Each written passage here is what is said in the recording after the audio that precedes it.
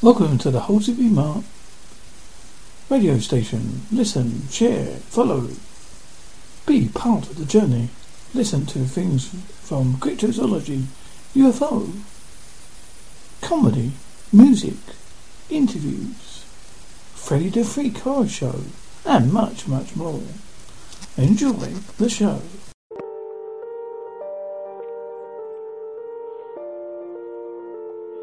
World without end. If a killing type of virus strain should suddenly rise by mutation, it could because of the rapid move transportation which we indulge nowadays, be carried on the far corners of the earth and cause deaths of millions of people.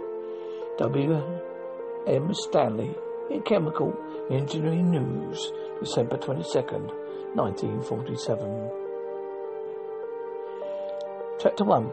And the government of the United States of America is here suspended except the District of Columbia as emergency federal officers, including those of the armed forces, put themselves under orders of the government by the various states without any other credential local authority.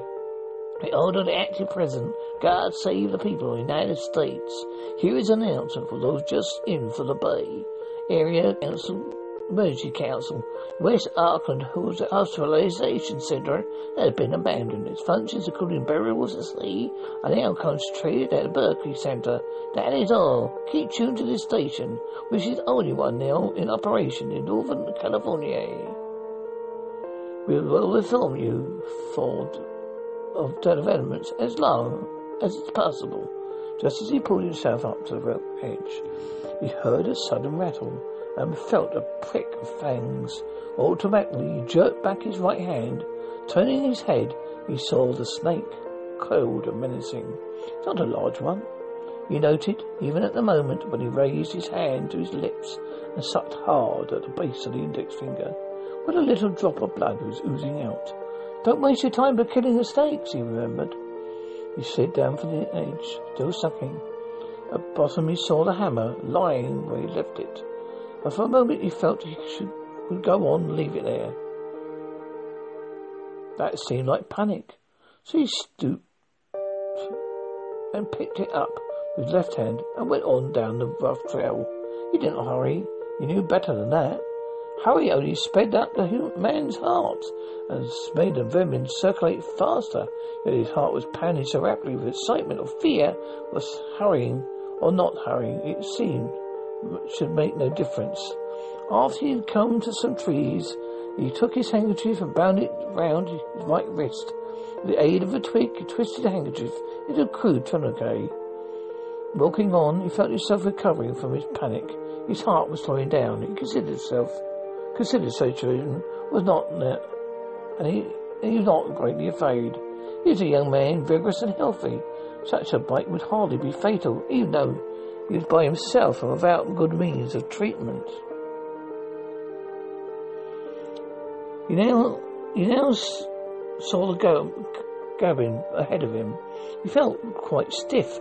Just before he got to the cabin, he stopped and loosened the tourniquet as he had read what it should be done, and let the blood circulate in the hand. He tightened it again.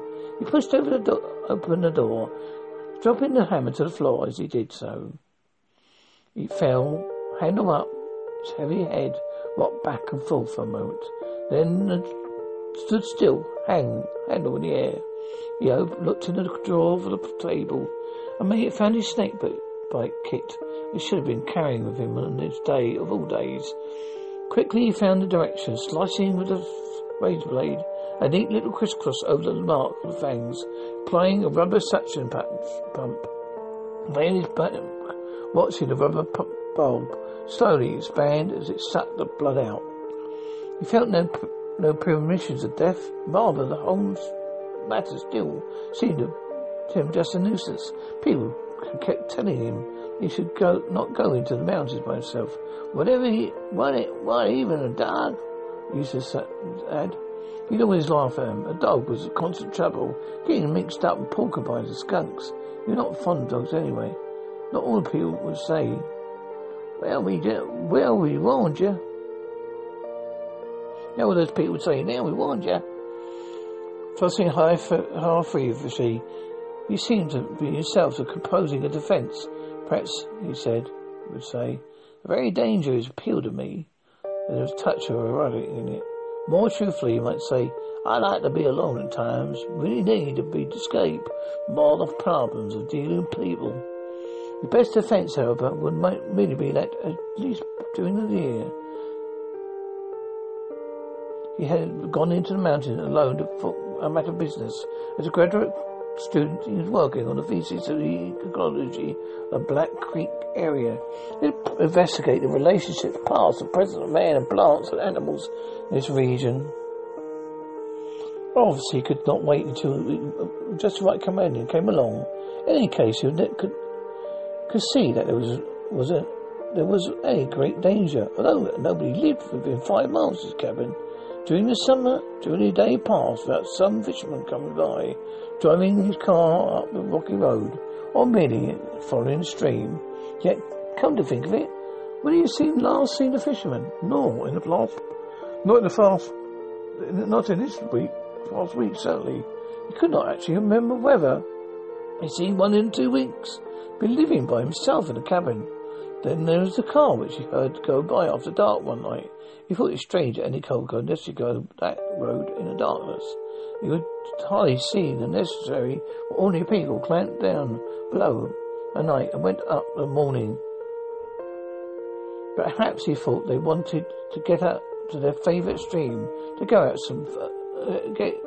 out for some early fishing. No, actually, he would not exchange a word with anyone in the last 2 weeks. He could not remember what he had seen anyone. A thump in the heart pain brought him back to what was happening at the moment. Hand was beginning to swell. He loosened the tourniquet to let the blood circulate again. Yes, he returned to his thoughts. He realised he was out of his touch with things entirely. He had no radio, therefore he was concerned that there might have been a crash on a supermarket, or another furlover, or something that would account for so few fishermen by. Anyway, there was little chance, apparently, that anyone would come to help him. He would have to work in his own way out.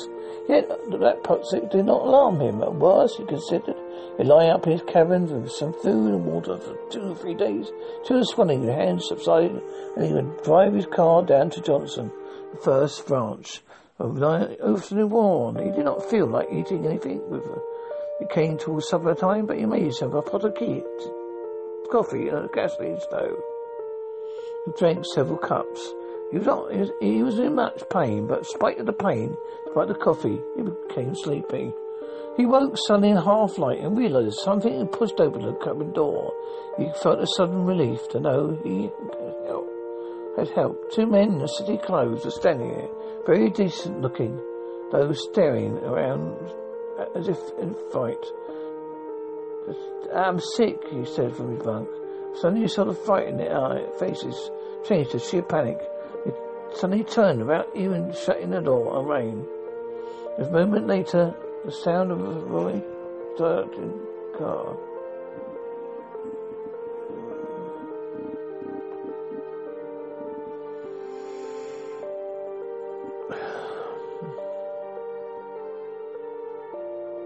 That afternoon he wore on. He did not feel like eating anything, and when he came towards supper time, he made himself a cup of coffee on a gasoline stove and drank several cups.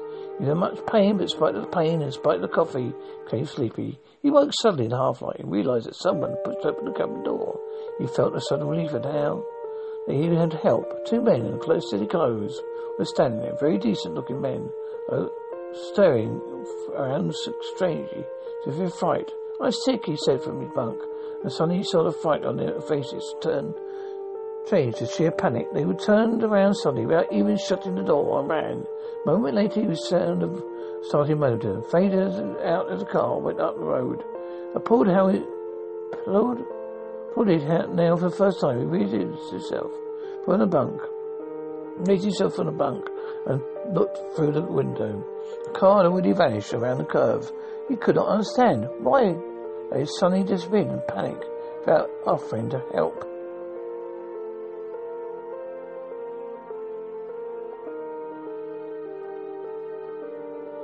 He got up. The light was in the east. He slept until dawn the next morning. His right hand was full and actually painful. Otherwise, he did not feel very ill. He warmed up a cup of coffee, made himself some oatmeal, and lay down in his bunk again, in the hope that while he would feel well enough to risk driving down to Johnson's. That is, of course, if no one came along in the meantime, could stop and help him, and not like those others who might be crazy, run away at the sight of a sick man. Soon, however, he felt much worse. He realized he must be suffering some kind of relapse. By the middle of the afternoon, he was really frightened. Lying in his bunk, he composed a note, thinking that he should leave a record of what happened. It would not be very long, of course, before someone would find him. His parents would certainly telephone Johnson in a few days now. They hadn't heard anything. Scrawling in his left hand, he managed to get words on the paper. He signed it merely Irish, which was much work to write out.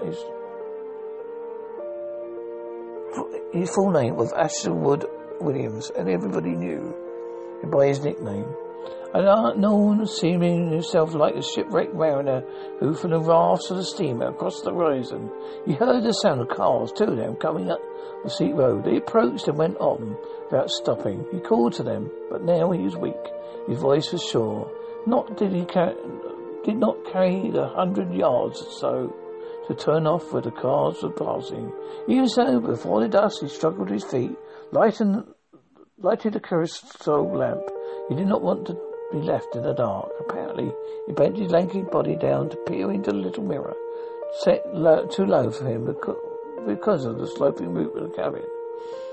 His long face was thin always, and scarcely some thinner now, but a reddish flush showed from the suntan on his cheeks. His big blue eyes were bloodshot and stared back at him wildly with glare of fever. His bright brown hair, unruly always, but stuck out like in all directions, completed the mirror portrait of a very sick young man. He got back into his bunk, feeling no sense of fear, although now he was more than half suspected he was dying. Soon a violent chill struck him. He passed into a fever. Light burned steadily on the table. He could see around the cabin. The hammer he had dropped on the floor. Still there, handle pointed stiffly upwards, precociously balanced, being right before his